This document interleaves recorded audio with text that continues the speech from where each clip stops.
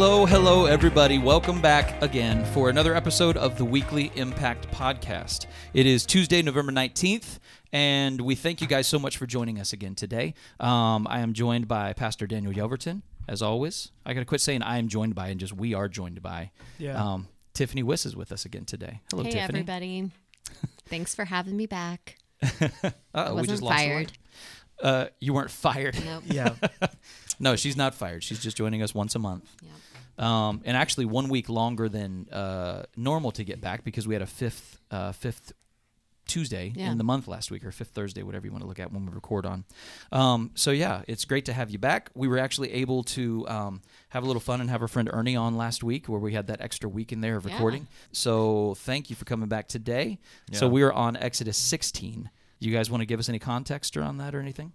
Yeah, sure. Oh, also, hi Kyle. He's an old buddy of mine from Raleigh. He just joined us. Cool. So, so we're in Exodus 16. So now the people of Israel have officially gone into kind of the wilderness. My scripture kind of says the wilderness detour. That's what it's kind of called. But yeah, so they've gotten past the Red Sea now. The Egyptian army has been vanquished. And so we're going to start a kind of frustrating process where the Israelites are going to really just kind of go back and forth, really thinking about how things used to be in Egypt and how like awesome it was, and then which is just kind of ridiculous that they would think of that. And then God providing, Israel getting kind of grumpy and upset, and then God providing again. And so we're going to kind of join this wilderness journey for a while until eventually they get to the promised land, which we're not going to see that until a couple of books from now in Joshua. Thank you for the context, Daniel. So we're going to go ahead and get into the reading. Is there anything else that you guys want to talk about? We talked about a lot before we actually started the audio recording today. Are there any other topics that you guys want to get to before we start into today's reading, today's recording? I don't know. I mean, I know we'll try to get to some of the things that we kind of stick out to us in the chapter. But I think that there's going to be this kind of dissatisfaction and constant kind of back and forth that you're going to see with the people of Israel. And just when I read this, I try not to just vilify the person that I'm reading or the people group that we're reading about, and try to reflect on, okay, how does this apply to my life? How can I see myself kind of acting in a similar fashion, and then learn from their kind of situation and not necessarily think, okay, these people are just idiots. Why are we kind of keep dealing with it kind of thing. Okay. So we'll go ahead and get into today's reading from Exodus 16 from the Dwell app, and we will be right back. They set out from Elim, and all the congregation of the people of Israel came to the wilderness of Sin, which is between Elim and Sinai, on the 15th day of the second month after they had departed from the land of Egypt. And the whole congregation of the people of Israel grumbled against Moses and Aaron in the wilderness. And the people of Israel said to them, "Would that we had died by the hand of the Lord in the land of Egypt, when we sat by the meat pots and ate bread to the full. For you have brought us out into this wilderness to kill this whole assembly with hunger." Then the Lord said to Moses, "Behold, I am about to rain bread from heaven for you, and the people shall go out and gather a day's portion every day, that I may test them, whether they will walk in my law or not. On the 6th day, when they prepare what they bring in, it will be twice as much as they gather daily." So Moses and Aaron said to all the people of Israel, "At evening you shall know that it was the Lord who brought you out of the land of Egypt.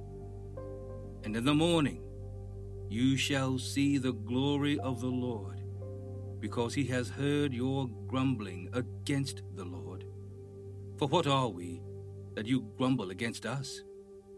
And Moses said, "When the Lord gives you in the evening meat to eat, and in the morning bread to the full, because the Lord has heard your grumbling, that you grumble against him. What are we? Your grumbling is not against us, but against the Lord." Then Moses said to Aaron, "Say to the whole congregation of the people of Israel, 'Come near before the Lord, for he has heard your grumbling.'" And as soon as Aaron spoke to the whole congregation of the people of Israel, they looked toward the wilderness. And behold, the glory of the Lord appeared in the cloud. And the Lord said to Moses, "I have heard the grumbling of the people of Israel. Say to them, 'At twilight you shall eat meat, and in the morning you shall be filled with bread. Then you shall know that I am the Lord your God.'" In the evening, quail came up and covered the camp. And in the morning, dew lay around the camp. And when the dew had gone up, there was on the face of the wilderness a fine flake-like thing, fine as frost on the ground.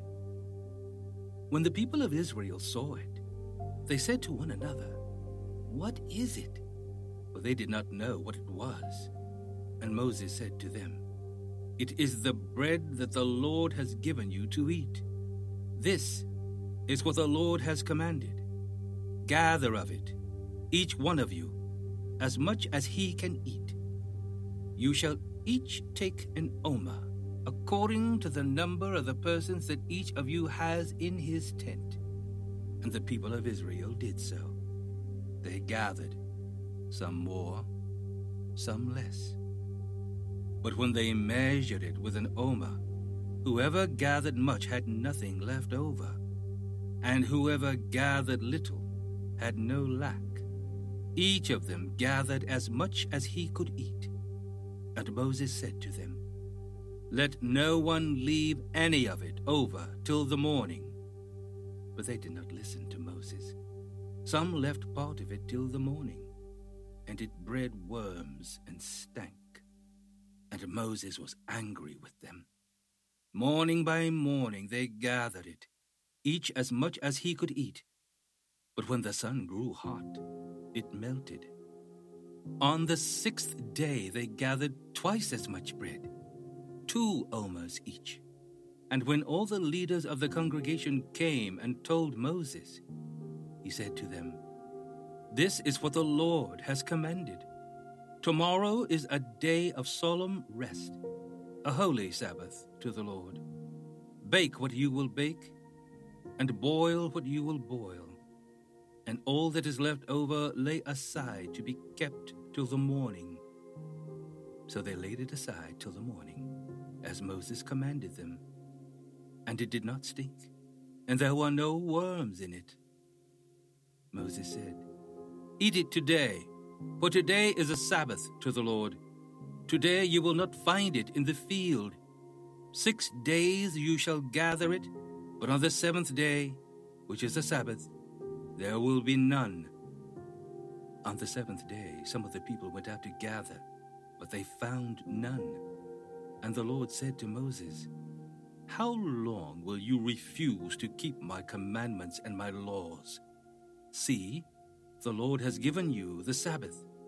Therefore, on the 6th day he gives you bread for 2 days. Remain, each of you, in his place. Let no one go out of his place on the 7th day." So the people rested on the 7th day. Now the house of Israel called its name manna.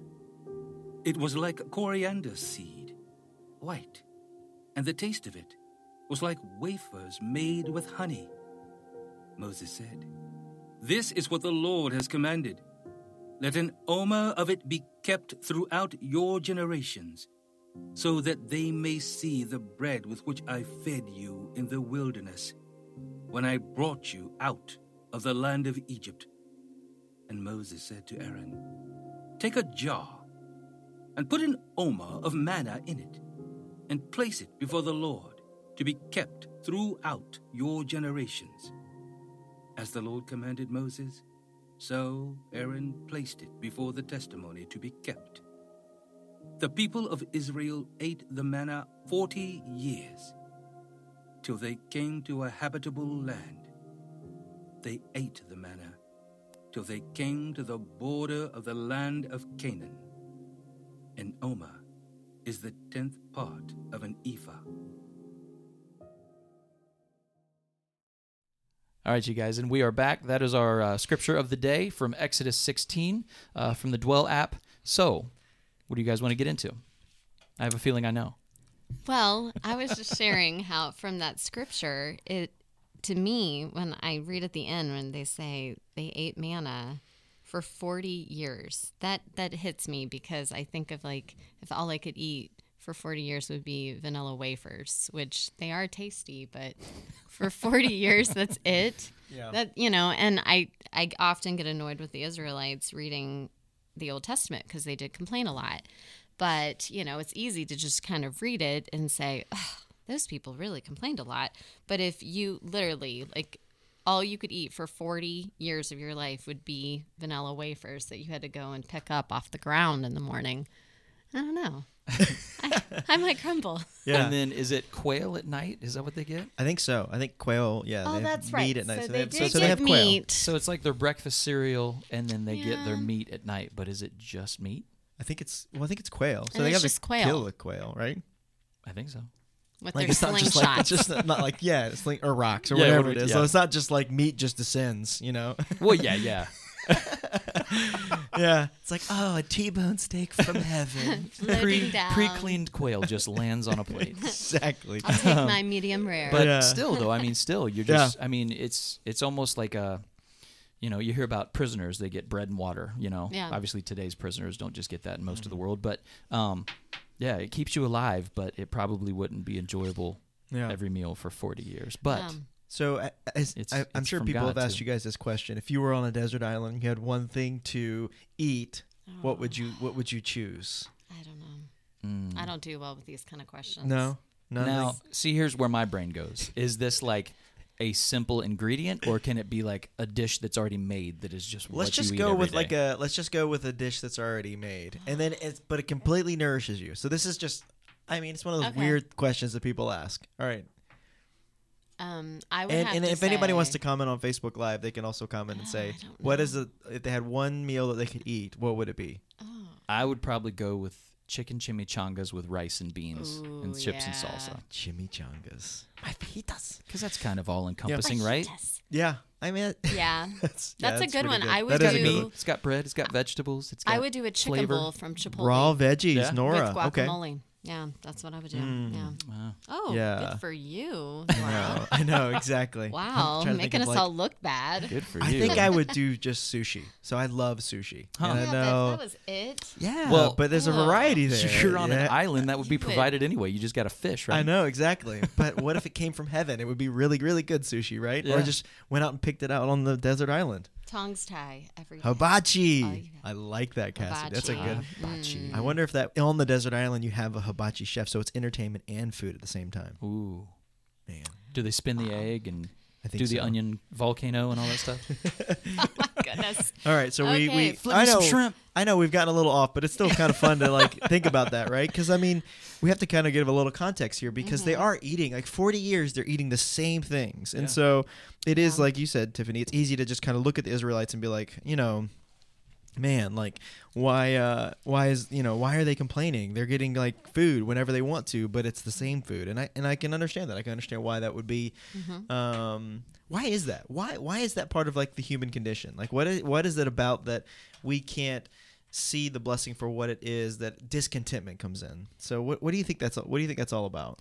Well, honestly, did you guys see Sarah Williams shared a video, like a speech from Matthew McConaughey yesterday? Did you guys see that? No. I almost shared that with the staff. It was such an impressive speech. Like it really hit on a lot of things. But one of the things that he talked about that I think might be it is he said that we base so much of our life upon happiness compared to joy, and happiness does nothing except for create this expectation of you that you can never meet.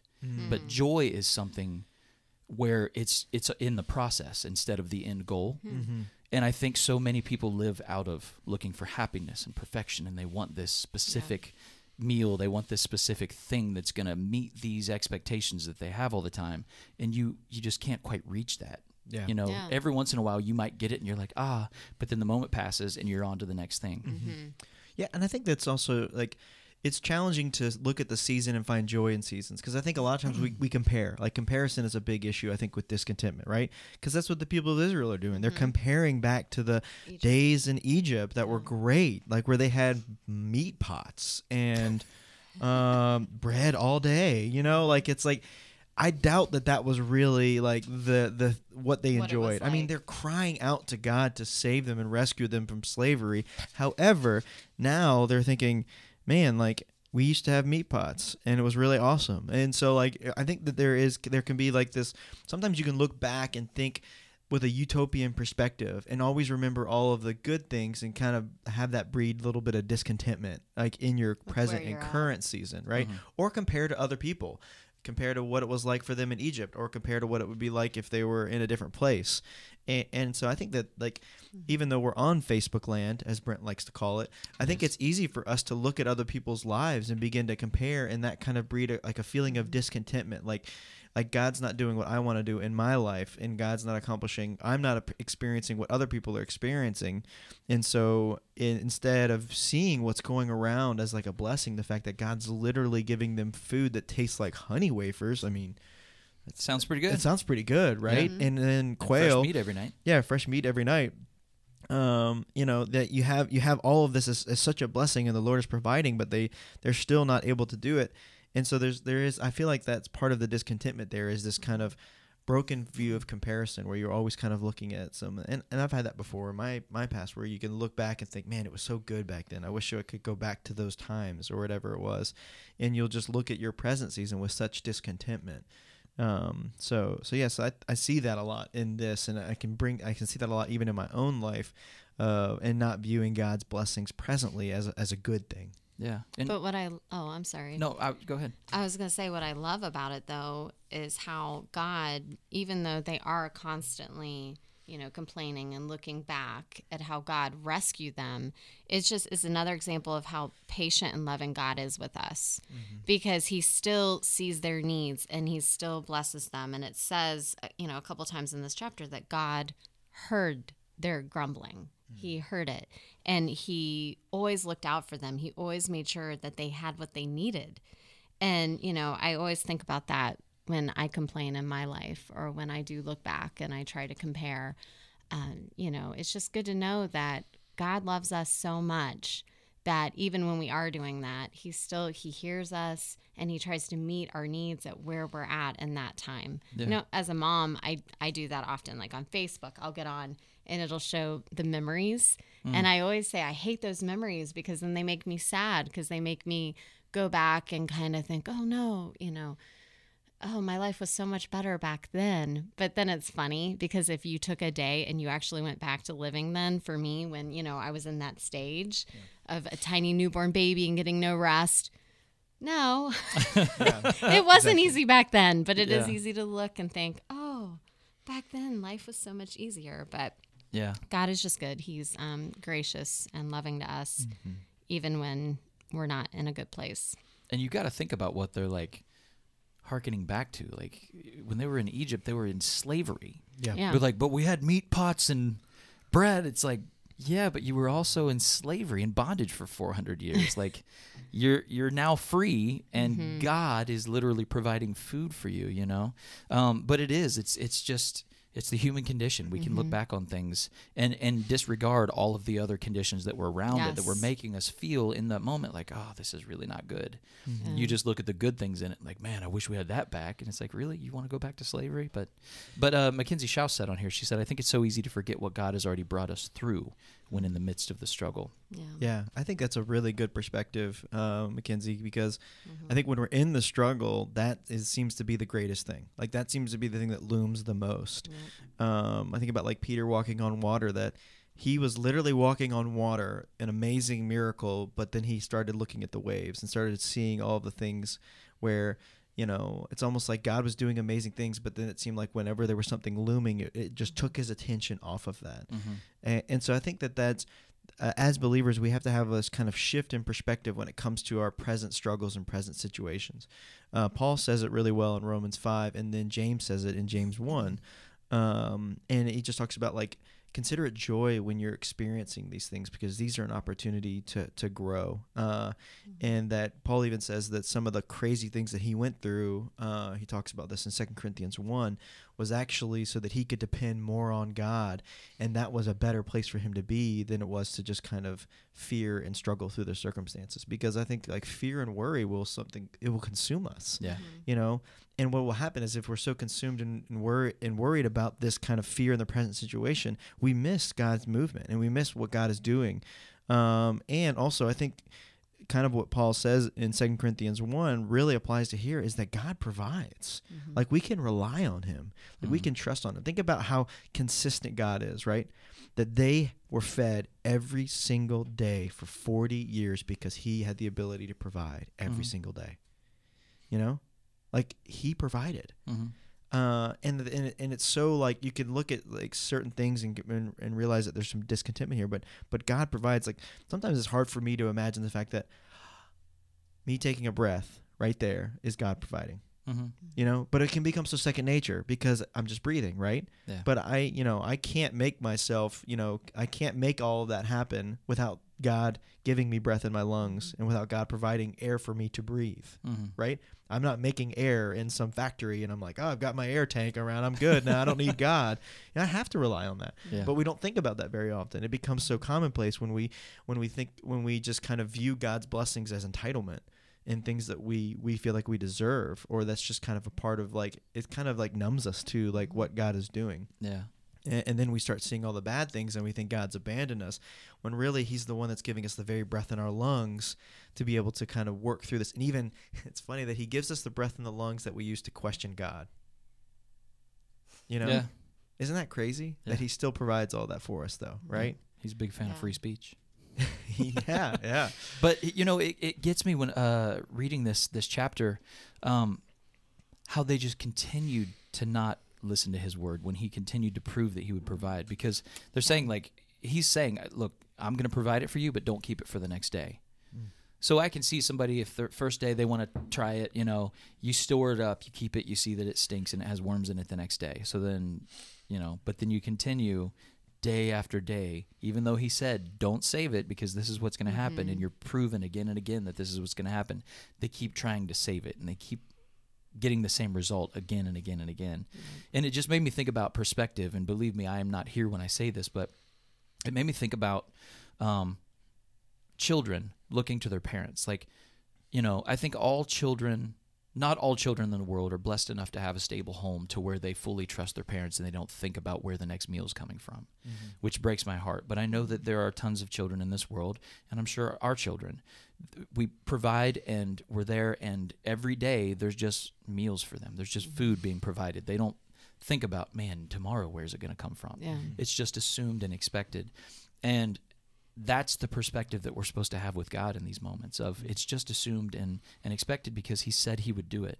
And he proves time and time again that he is that faithful father that we need to just depend on, that's going to provide for us and wants us to depend on him and provide, be provided for. So it's so simple to say, but it's really, really hard to live out and walk out in your life. But I think that's where the ultimate goal of where we're supposed to get with the relationship with him is to fully trust in him, to just expect and operate out of that expectation and not worry about what if he doesn't show up today? What if he doesn't provide today? It's interesting that you brought up kids, because I think that there is an immaturity when it comes to understanding God that you can have with young kids. That there is the thing where, yes, I trust my parents, they'll provide, but it's so funny because often my son Judah will get angry at me or get really worried when I'm not providing food the way that he's expecting it to be provided. Oh yeah. Like he'll freak out about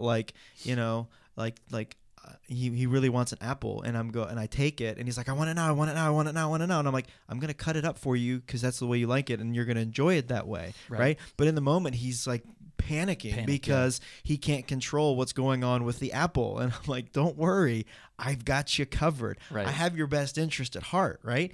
And I so, know like, exactly how you like it. Like, yeah, exactly. Yeah. And so you see that, like, God has our best interest at heart, but like it's almost like we just, and then when we get it, we're like, yeah, that's exactly what I wanted. And then he goes on and carefree. And then the next time something comes up, he wants like a fruit snack, and he wants to do it himself. And I'm like, you can't open it by yourself. Let me do it for you, kind of thing. And then like he freaks out like when the way I'm opening it and everything like that. And it's okay. I mean, my son is not totally like losing his mind, but I mean, he's not 4 yet. And so like these things are things that he can't, like the inability to control, the inability to kind of like have like the way he wants it when he wants it now, you know, that impatience I think is kind of similar, right? Because you see that like God is doing this, and then the people still went out on the seventh day when God said, don't do it, I'm going to provide. But it's like they didn't trust, you know, they weren't sure. Right. And I think that part of that is a maturity thing, but also think about the fact that were raised in a culture that had nothing to do with God, right? And so like one of the things that that following God, a part of following God is renewing our mind, like renewing the way we think, renewing the way we process, renewing the way we deal with things. And so often, especially when our culture tells us to try to stay in control and try not, you know, and if you got to worry about this, and you got to think about like who's going to break into your house and when's the next bad thing going to happen. And like we have like a fear mongering kind of culture when it comes to that. And when you're taught that, and when that's around you, that becomes your perception and what you think, right? Mm-hmm. And so God is almost taking like infants, and he's trying to teach them that he will provide for them. And I think for believers, we have to do that same thing. We have to rewire the way that we think when it comes to God's ability to provide. A part of that has to do with even generosity. Like me and Lainey have had to rewire the way we view our finances, knowing that God provides and that we can trust him. And so, you know, we trust him by giving back and being generous to either to our church or to other people that are in need. But we have to sometimes relearn that. I've told this story before, but there was a time when my car was like gonna like the engine looked like it died, and we were like, we're gonna have to spend like thousands of dollars to replace this. We don't know what we're gonna do, but it was almost like God was saying, you need to trust me. And instead, we saw a family in need, and we ended up actually giving a little bit of money to that family to help them out. Well, God ended up working in a phenomenal way to where the engine was part of a recall, and I was able to get a brand new engine in my car that cost nothing, you know? And so I went from an engine that had 160,000 miles to a brand new engine in my car. And not that it's always going to work out that way, but we saw that God was doing heart surgery on us because we had forgotten that he had the ability to ultimately provide in any way possible. And so we needed to trust him, and then also respond by the way we lived that we trust him. Because the Israelites could say that they trusted God, but the fact that they still went out there on the seventh day proved that they didn't actually trust God. Right. Mm-hmm. And so I think that's something that we have to ask ourselves, because I can say I trust God, but am I living in a way, in a fashion that's showing that I'm actually trusting God by the choices that I'm making and by the life that I'm living? I think that we all need to realize that so much of our actions are driven by our thoughts. Mm-hmm. And this is something at AIM we've been talking about this month, is learning to control toxic thoughts, and how toxic thoughts can lead to toxic emotions, which then can lead to toxic actions. And, you know, I think so much in life we need to learn to question, what am I thinking about right now? Because we live in a fear-based society. We live in a world that, you know, the enemy is throwing fearful thoughts. Like, if you don't do this, this is going to happen. Or, you know, just it keeps us in that fear state. And that's how the enemy wants us to live. And that is not at all how Jesus wants us to live. He wants us to, you know, we have the Spirit, so he wants us to live, you know, from that power, love, and a sound mind, not from fear. So something I know we've been talking to the students a lot about is just learning to stop and say, you know, what am I thinking about right now? And does this line up with Scripture? And, you know, so much of that, you know, fearful thought of the future, things like that, is just learning to take that and to turn it into realizing that God's going to take care of it. And it's easier said than done. You know, often with kids and just with life, it's easy for Jeff and I to worry about, you know, the future And we have to constantly remind ourselves that when I look back and I see how God has always provided, he's always been there. So that's just something that God has really been putting on my heart lately. Yeah. I tend to notice when, things that you're reading about or things that you're studying, you really start to see it in your own life and the things that you struggle with when you're trying to talk to other people about it. Yeah. One of the things that I think is really good when we're reading scripture is why we have this discussion is to bring out like some sort of application, right? So what are we kind of drawing out of this to really, how is God speaking to us in this, and what are we going to do about it, right? So I think that's something that we can maybe discuss on a personal level, but I think I want to extend that question and that challenge to you all, our listeners, to say, okay, God, like, what are you speaking to me in this chapter? Like, what are you revealing? What in my present situation am I resonating with this situation that the Israelites were going to, God's ability to provide, whether we can trust God or not, what's going on in my present situation, and what can I do about it? What can you do about it to either learn from them or to begin to start putting into our life? Because Jesus even said this in the end of the Sermon on the Mount in Matthew 7. He said that there's two types of people. There's two types of builders in this world. There's a wise builder and a foolish builder. The wise builder hears the word, and the foolish builder hears the word. But the wise builder is the one that actually applies it and does something about it, and the foolish builder doesn't. And so I think that's really important for us to kind of pause and reflect and say, okay, God, what are you speaking to me now, and how can I begin to apply this to my life? Because when the storm does come, it says that the wise builder is built on a rock and that his house remains. But when the foolish builder is the one that hears the word but doesn't apply it to his life, is that when the storms come, the floodwaters rise, the house falls with a great crash. And so I think that God is constantly speaking. He's speaking to us through the Israelites here. So what are some things? Let's maybe just, I know this wasn't planned, but what is something that as this comes to your life, Brent, Tiffany, myself, what do you feel like God is speaking to us personally in this, and what do you think it would look like to start to apply this to our life? It's not a question of when something bad's going to happen, because we're all going to have trials. Yeah. I mean, Jesus told us in this world you will have troubles. So it's not like, what? Something bad's going to happen at some point? Like Jeff and I aren't going to have like such an easy, smooth life where, everything goes perfectly for us. I mean, no. I mean, we know we're going to go through valleys. We're going to go through trials.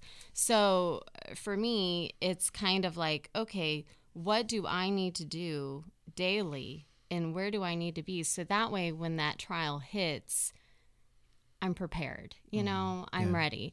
And I think it comes back to, just making sure that kind of like what we're doing today, just taking some time, getting into God's word, looking at, they always say we should study history so that we don't repeat it. So I don't want to be, like the Israelites, and when the troubles hit, where I'm just like, oh, I wish I could have been back in Egypt when, I had all the meat pots or whatever they said. That's so weird. Man, but those meat pots.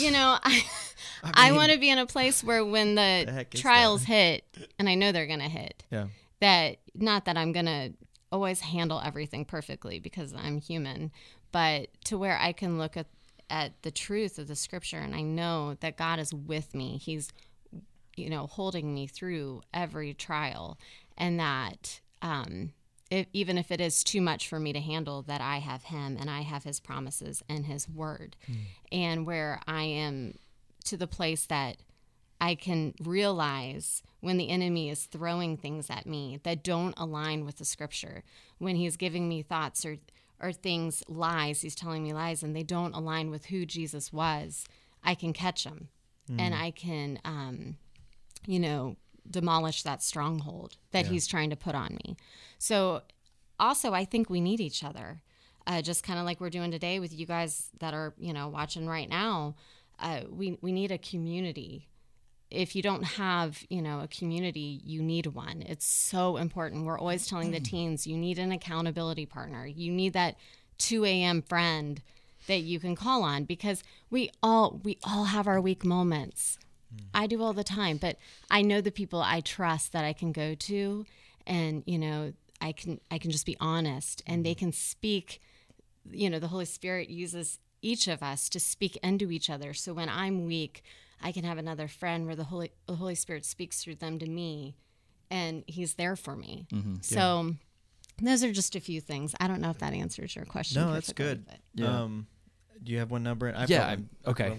I mean, I honestly, as you guys know, because we're coworkers as well as friends, it's a really busy season for me right now. And if you work at a church, if you're out there watching, as I'm sure you probably understand, if you don't even give it much thought, like as we go into the end of the year, as you're getting into Thanksgiving and you're getting into the month of December with everything Christmas related that always happens for the entire month of December.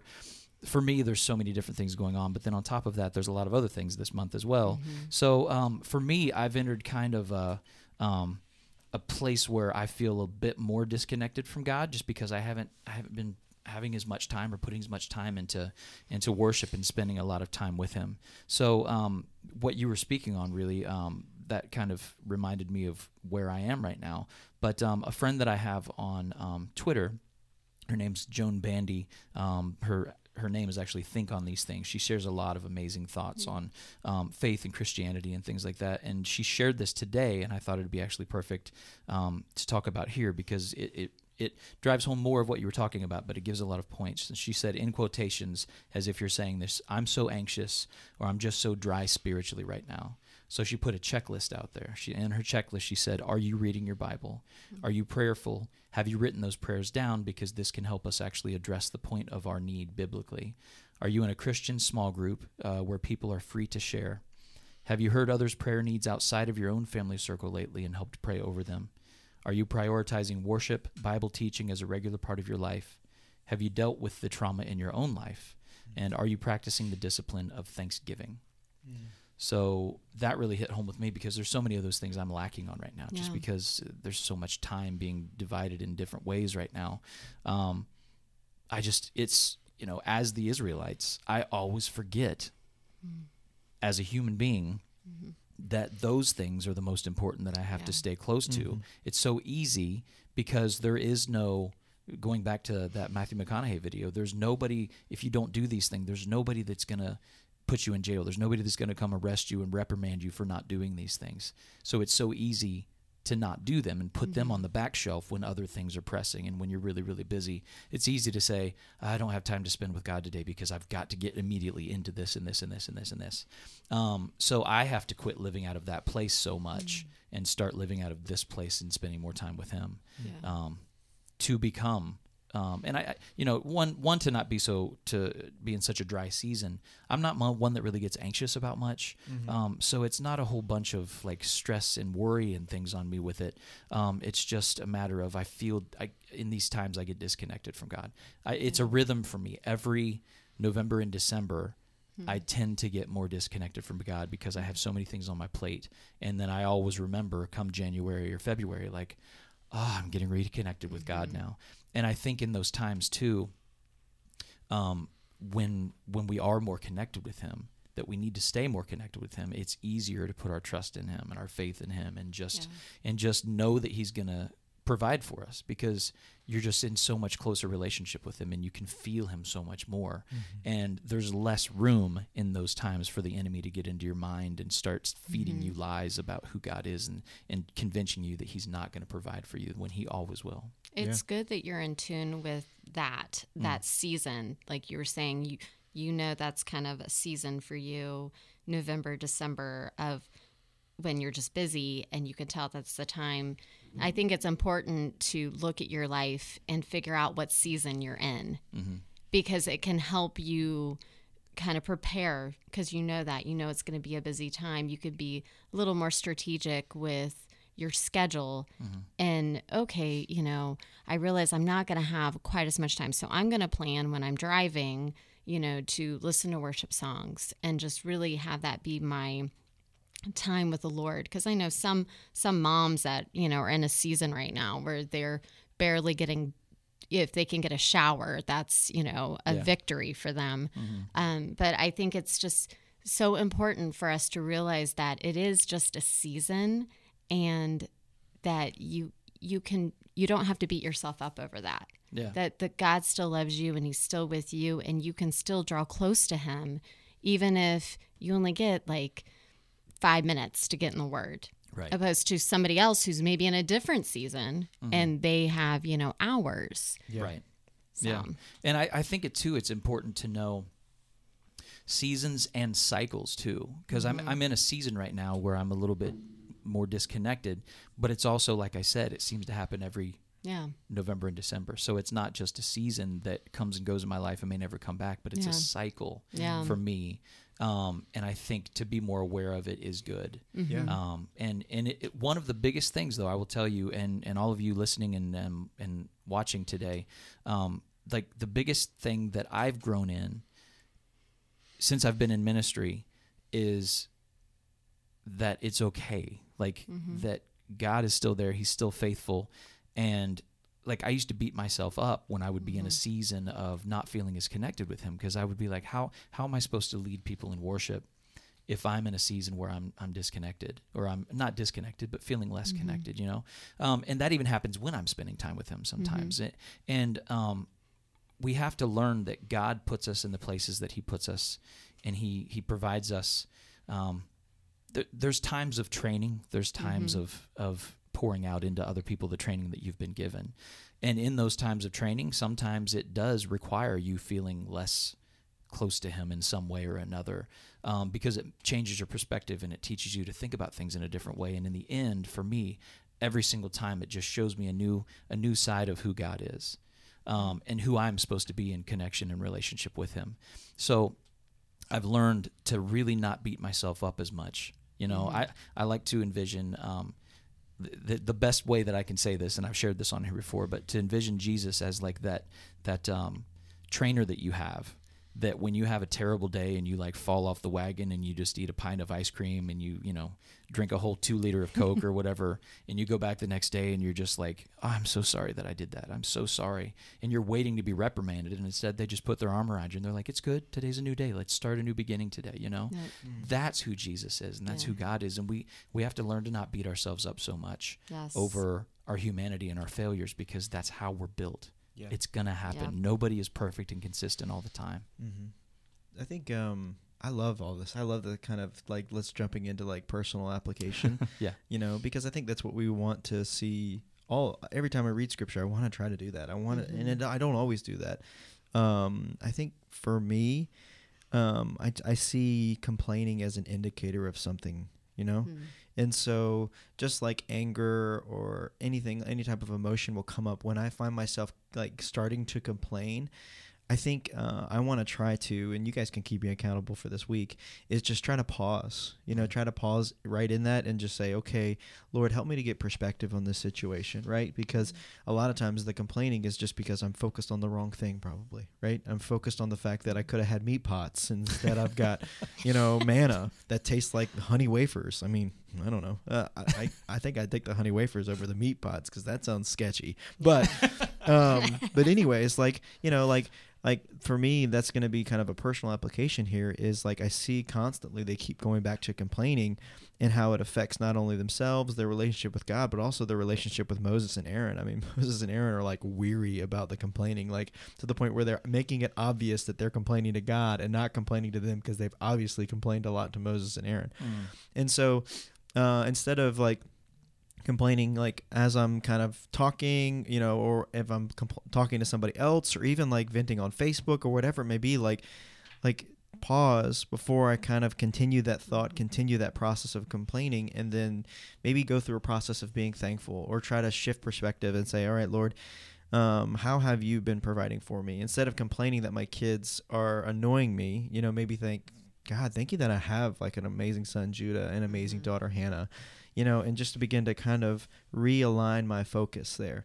And I think you kind of part of like shifting our minds and shifting the way we think and our perspectives, I think it has to start with intentionality. Like we have to be intentional about those things, even kind of create like disciplines hopefully it will become more natural, that I'll start to think about how God is working more and less about like my present situation.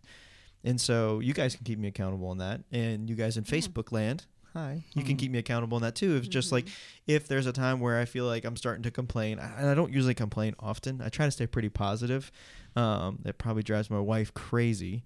I'm definitely a glass half full, overflowing kind of guy. But when that does happen, I want to be able to put a discipline in my life to where I can just stop, and begin to just process, okay, God, what can I be thankful for in this situation? Where is your manna? Where is your quail?